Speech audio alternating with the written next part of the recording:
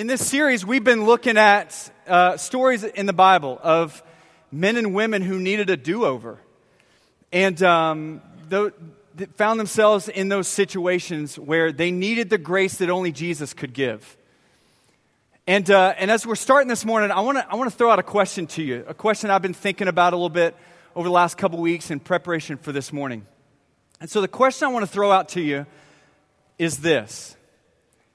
Have you had moments in your life where you felt unqualified? Have you had moments in your life where you felt unqualified? Maybe you felt unqualified to be in the job that you're in. How many of us as parents have felt unqualified for the job of parenting? Have you felt unqualified maybe to serve in a ministry when you hear invitation, from up here on a Sunday to jump into a small group, lead a small group, serve kids ministry, invest in students? Have you just simply felt unqualified to do that?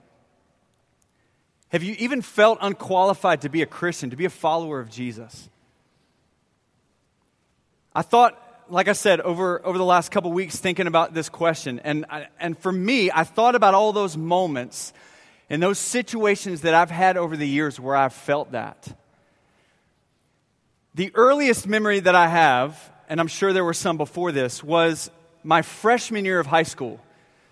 So freshman year of high school, I decided to go out for the JV basketball team, and I actually made the team. And there were only about, I think, 3 or 4 freshmen that made the team that year.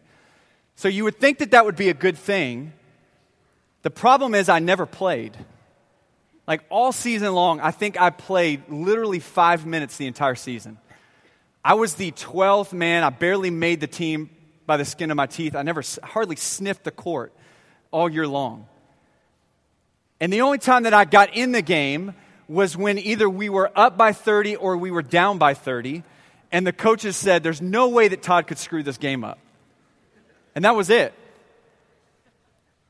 And the low point for me that season was toward the end of the year. We're getting destroyed in this game. I'm sitting at the end of the bench. Game's almost over. And the ball dribbles out of bounds with 6 seconds left. Not in the first quarter. 6 seconds left in the game. And the coach looks down at the end of the bench to me and he says, Hampton, you're in.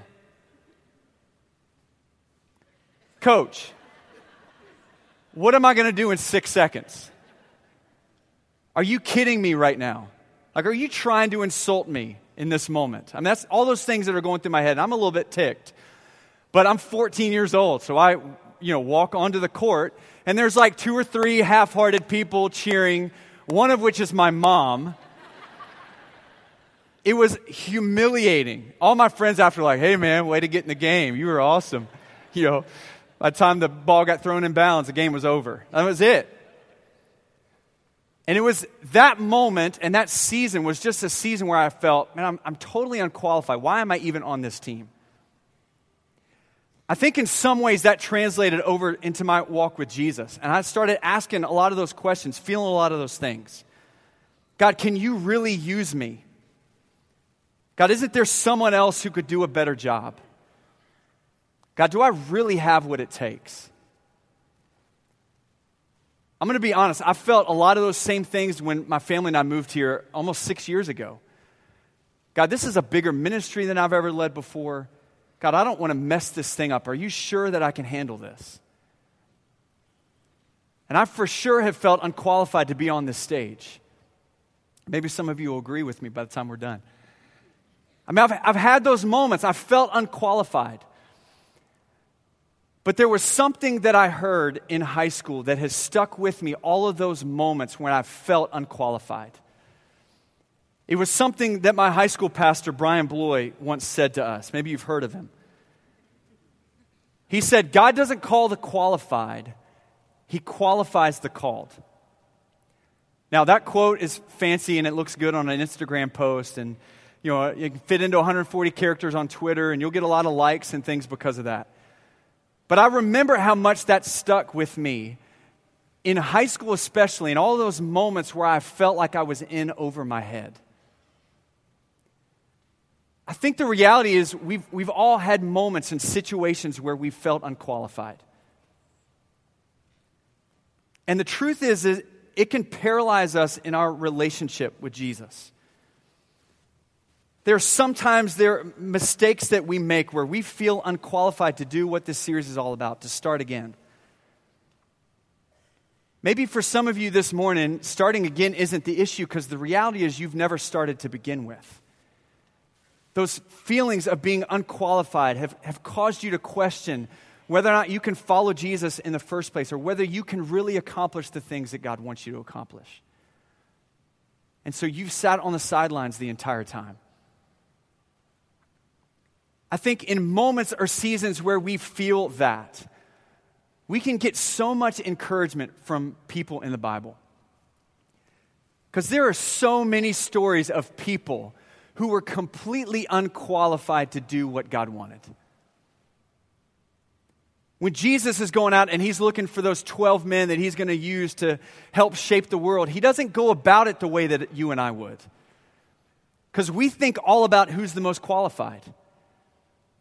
If you and I are going to have open heart surgery, we're going to find the most qualified heart surgeon we can find.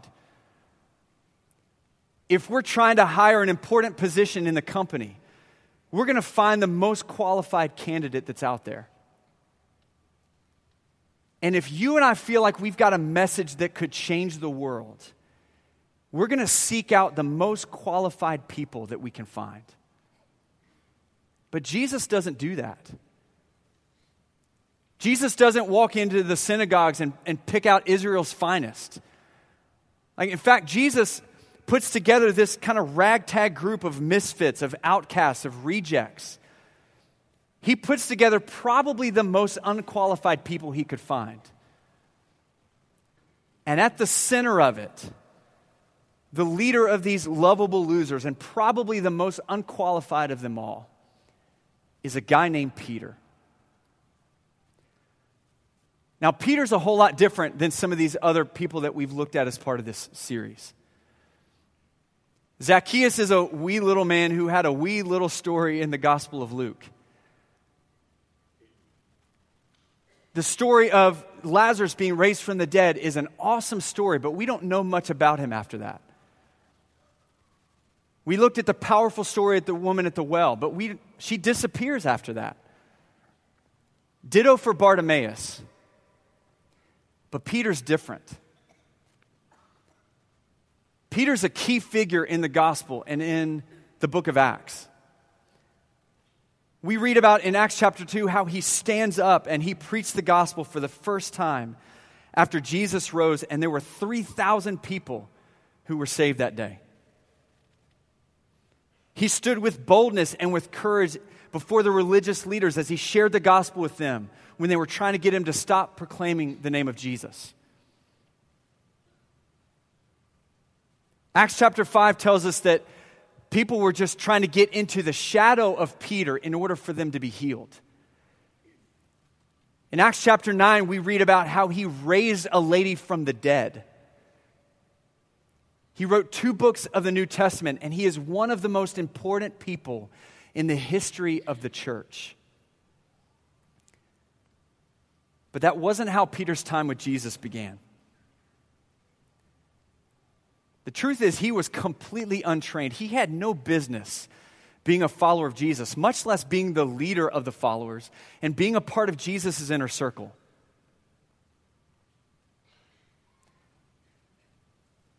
He had a big mouth, and he was always saying things without thinking. He was always saying or acting first before thinking, and it always got him in a lot of trouble. At one point, Jesus actually goes to the extent of calling him Satan because he looked at Jesus and told him that he wasn't going to die. All right, if the guy that you're following is looking at you calling you Satan, that's not a good moment. But that's a moment that Peter had. Granted, he was the first one that got out of the boat and he walked on water. But then he ends up humiliated because Jesus had to reach out and save him, and then he called his faith little. It always seemed like it was one thing after another, one mistake after another with Peter. And I'm sure there were so many people that looked at this situation and went, Jesus, there's no way that you're going to accomplish anything with that guy. And that's before we've even talked about the most unforgivable, the most unqualified moment that Peter had. And it happened on the night before Jesus went to the cross. In Luke chapter 22, if you have your Bibles this morning, you can go ahead and open up there. But Jesus and the disciples, they're hanging out and they're having the Last Supper. And then that takes place. Starting in verse 31. Jesus says, Simon, Simon, talking to Peter, Satan has asked to sift each of you like wheat. But I have pleaded in prayer for you, Simon, that your faith should not fail. So when you have repented and turned to me again, strengthen your brothers. Peter said, Lord, I'm ready to go to prison with you and even to die with you. But Jesus said, Peter, let me tell you something. Before the rooster crows tomorrow morning, you will deny 3 times that you even know me. Now, Peter is on the verge of making the biggest mistake in his life, and he doesn't even know it. He's making these grand promises to Jesus about how he's willing to die for him. But Jesus knows what's about to happen. And he tells Peter that he's about to turn his back on the person he spent the last 3 years following after. And I'm sure Peter's indignant almost. Jesus, you're lying right now. There's no way that I'm going to do that. They finish the conversation, they finish the meal, they get up, and they leave and they head off to the garden. And Jesus turns to Peter and the disciples and asks them to pray. He's overcome with grief and he needs the disciples to be on guard, to have his back. And so what do? They fall asleep. Not just one time, but they fall multiple times. Nice going, Peter. Good job, buddy. Way to have your Savior's back. That's a good job. Proud of you. Another proud moment for Peter. And finally, Jesus is just frustrated and says, hey, let's go. And at that time, the religious leaders led by Judas, they come and they arrest him and they take him away. But not before Peter, in a moment of courage or whatever, takes his sword out and he starts hacking away and he cuts the ear off of one of the servants. It's a courageous moment, but not exactly what Jesus had in mind. But things are about to get a whole lot worse. In verse 54 of chapter 22, it says, so they arrested him and they led him to the high priest's home. And Peter followed at a distance. The guards lit a fire in the middle of the courtyard and they sat around it, and Peter joined them there. A servant girl noticed him in the firelight and she began staring at him. Finally, she said, this man was one of Jesus' followers. But Peter denied it. Woman, he said, I don't even know him. After a while, someone else looked at him and said, you must be one of them. No, man, I'm not, Peter retorted. But an hour later, someone else insisted, this must be one of them, because he's a Galilean too. But Peter said, man, I don't know what you're talking about. Some gospel accounts even said Peter cursed at the man. And suddenly the Lord's words flashed through Peter's mind. Before the rooster crows tomorrow morning, you will deny 3 times that you even know me. And Peter left the courtyard, weeping bitterly. I can't imagine all of the range of emotions that Peter probably felt on this night. Going from making these great claims to Jesus to then just being fearful for his own life. And what Jesus told Peter would happen, in fact, happened. Peter goes and he denies his master. Not even one time, but 3 times, 3 separate occasions, he denies Jesus. The Gospel of Luke gives us kind of a little bit of a clear picture. gives us insight that he was following close enough to Jesus. Close enough that in that moment when he denied Jesus for the third time, that Jesus looked out at him, and it's almost like their eyes met. And in that moment, Peter understood and felt the full weight of what he had done. And then one of the most bizarre things happens. Filled with shame and with regret, one of the key figures in the Gospels disappears. Peter goes completely AWOL, and we have no record of him whatsoever until after the resurrection. Peter's not there to defend Jesus before Pilate. He wasn't there to carry Jesus' cross. He wasn't there to die with Jesus like he promised. He wasn't even there to help take Jesus' body off the cross or prepare his body for burial. Peter denies Jesus, and then to make matters worse, he bails.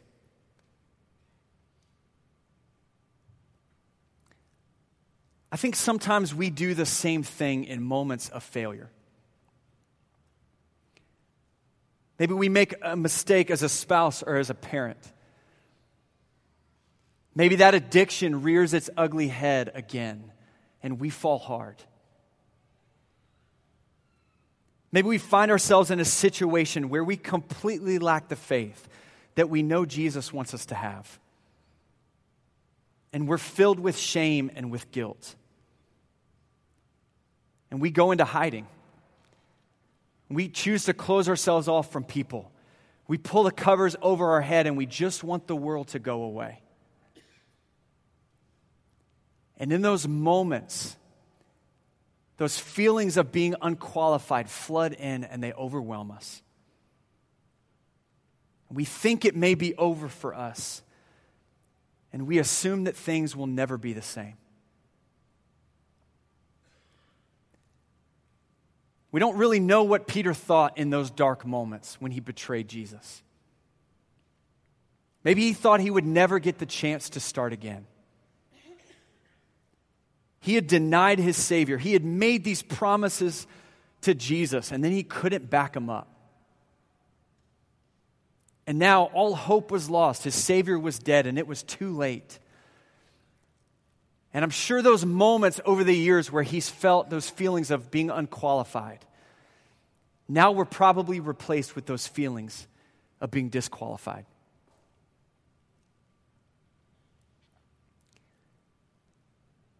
But just a few days later, whatever room Peter was hiding in suddenly was busted open with the incredible news that Jesus was alive, that the impossible had happened.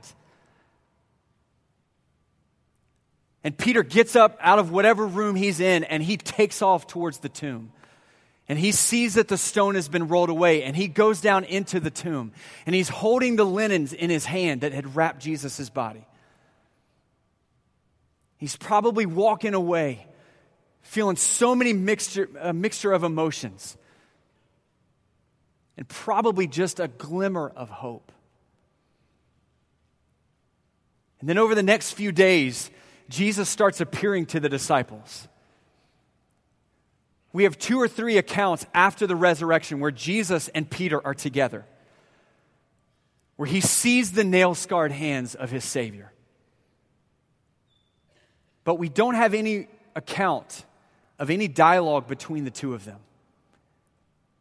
And I'm sure it had to be incredibly awkward for Peter. But things finally come to a head in John chapter 21. Peter goes off and he does what he does best. He goes fishing. And the other disciples, they join him and they're out on the boat, and all of a sudden Jesus appears on the shore. And they don't know that it's Jesus, and he calls out to them and tells them to throw their nets on the other side of the boat. And when they do that and pull the nets in, it's full of fish. And all of a sudden, they realize that Jesus is on the shore.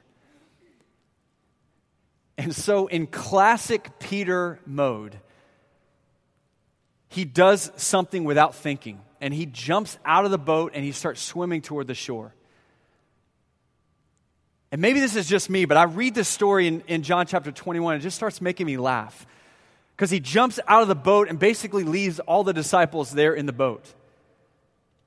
And I'm sure they were thinking, hey, yeah, it's cool, Peter. Yeah, go ahead, man. You go ahead and swim over to Jesus. Hey, don't worry about us. We'll get this boat. We'll get all these fish. Yeah, it's cool, man. You go hang out with him. You're the one that denied him after all. You know?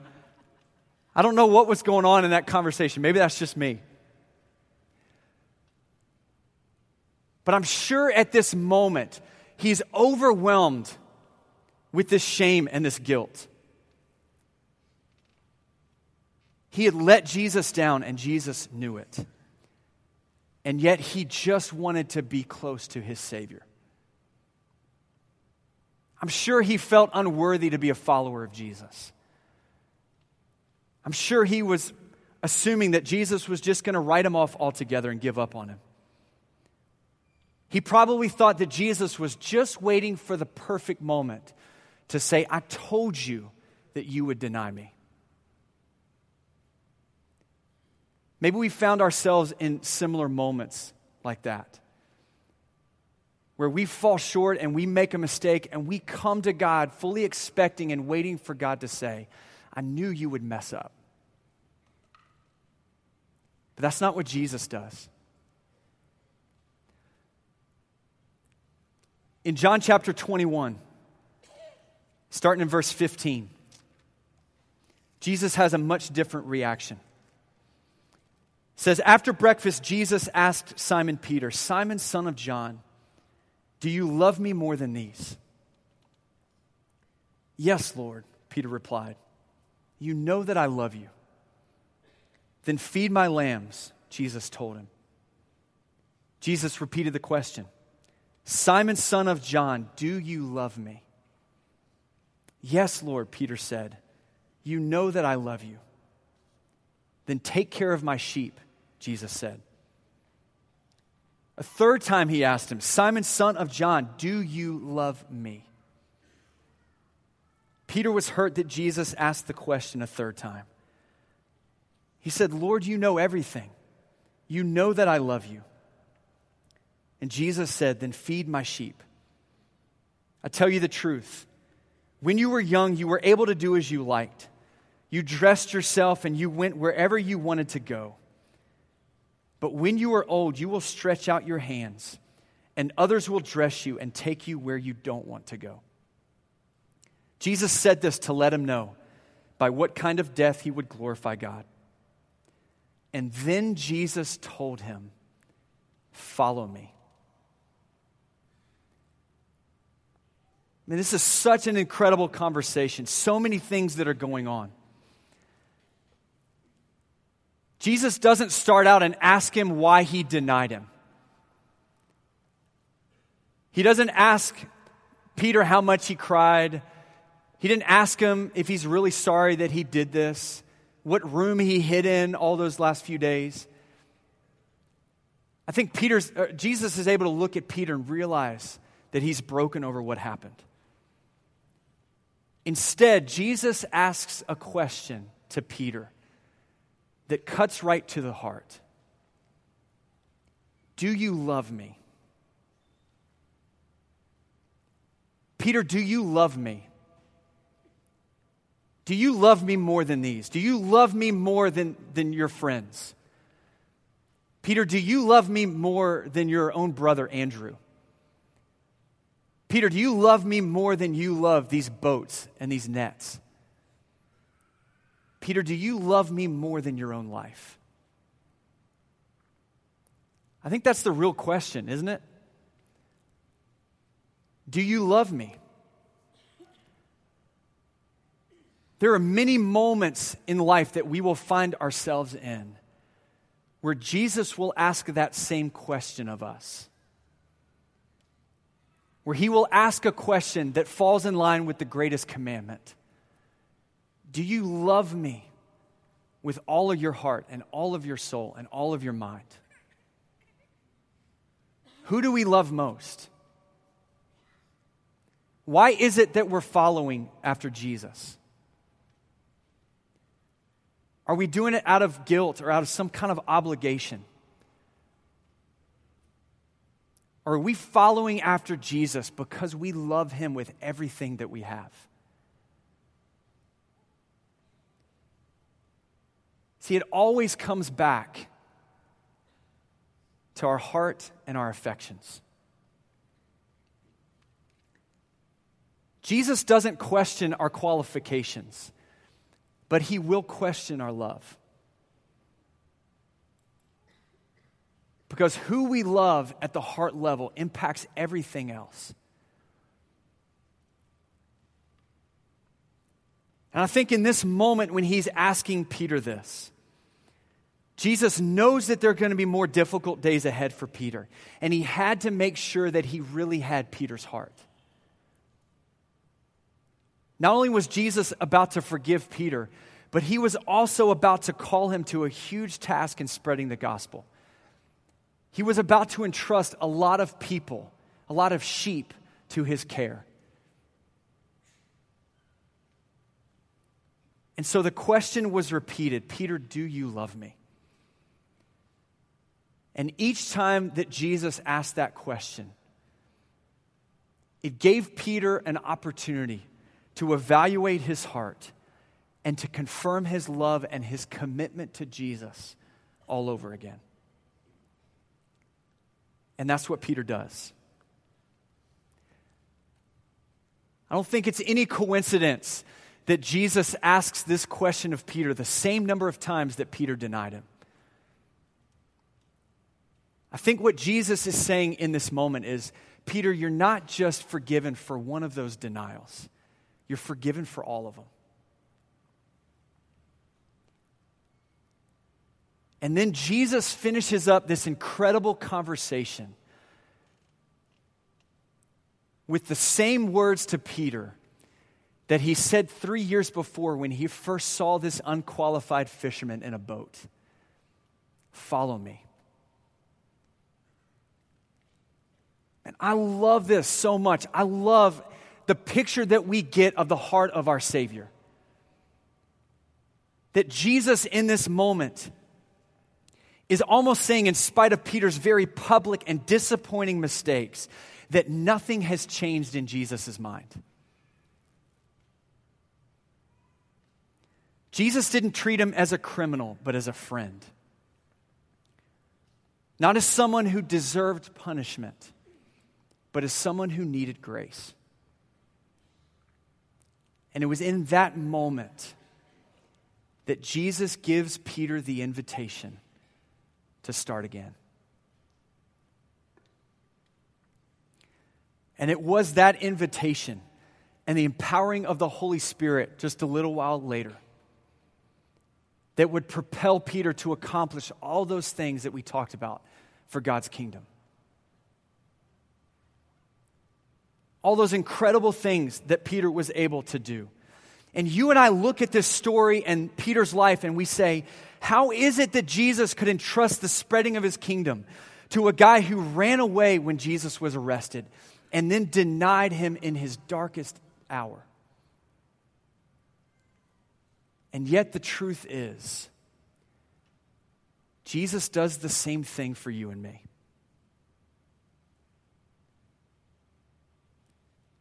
See, God chooses to build his kingdom on the backs of unqualified people.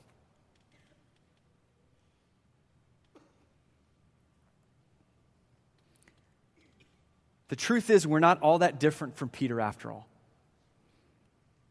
In his book, Jesus, a Pilgrimage, here's what James Martin says. He says, Jesus ultimately may have called Peter to lead the church because Peter was painfully conscious of his own weakness. He would never forget how far he fell, how much he failed. And so he would remember to rely on God's strength, not his own. How many of us must learn, sometimes multiple times, to acknowledge our weakness and to trust in God?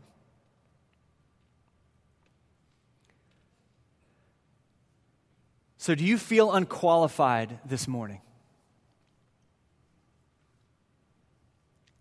Maybe you find yourself this morning in that struggle that you just can't seem to get over. Maybe you felt like you've been starting again and again and again, and yet you just can't seem to conquer it. Or maybe you don't feel qualified to lead your family, or to minister to your neighbor next door, or to lead a small group. But the amazing news is that God doesn't look at our qualifications. He's put you in those places. He's called you to those things, and He will qualify you for the job. In fact, in Christ, He already has. And no matter what yesterday looked like, Jesus gives you and I the invitation to start again. With this invitation that He gives us at the beginning of every new day. He says, follow me. I'd like to go ahead and invite our communion team to go ahead and come forward this morning. We're going to close out our service by taking part in communion. And communion is an opportunity for all of us to remember what Jesus has done for us. For you and I to be reminded of the fact that when we were unqualified to fix our sin, Jesus wasn't. And Jesus left heaven, and He became obedient to death on the cross, and He gave up His life, and He took on our sin and our shame, and He became our ransom so that we could be forgiven. Peter, in his letter to the church in 1 Peter, here's what he says in chapter 4, verse 12. 1 Peter 1, 18 through 20. He says, "For you know that God had paid a ransom to save you from the empty life that you inherited from your ancestors. And the ransom that He paid was not mere gold or silver, but it was the precious blood of Christ, the sinless, spotless Lamb of God. God chose Him as your ransom long before the world began, but He has now revealed Him to you in these last days." Because Jesus became our ransom, you and I can experience freedom and life. And for any of us that come to a moment in our life where we put our faith and our trust in Jesus as Savior, then we get an opportunity to celebrate and to remember that sacrifice that Jesus made. The Bible commands us that we're to take moments like this very seriously. That the invitation is for those of us who have actually taken that step and put our faith and trust in Jesus. But we're also told that before we come and we take part in the elements, that we confess any sin that may be in our life.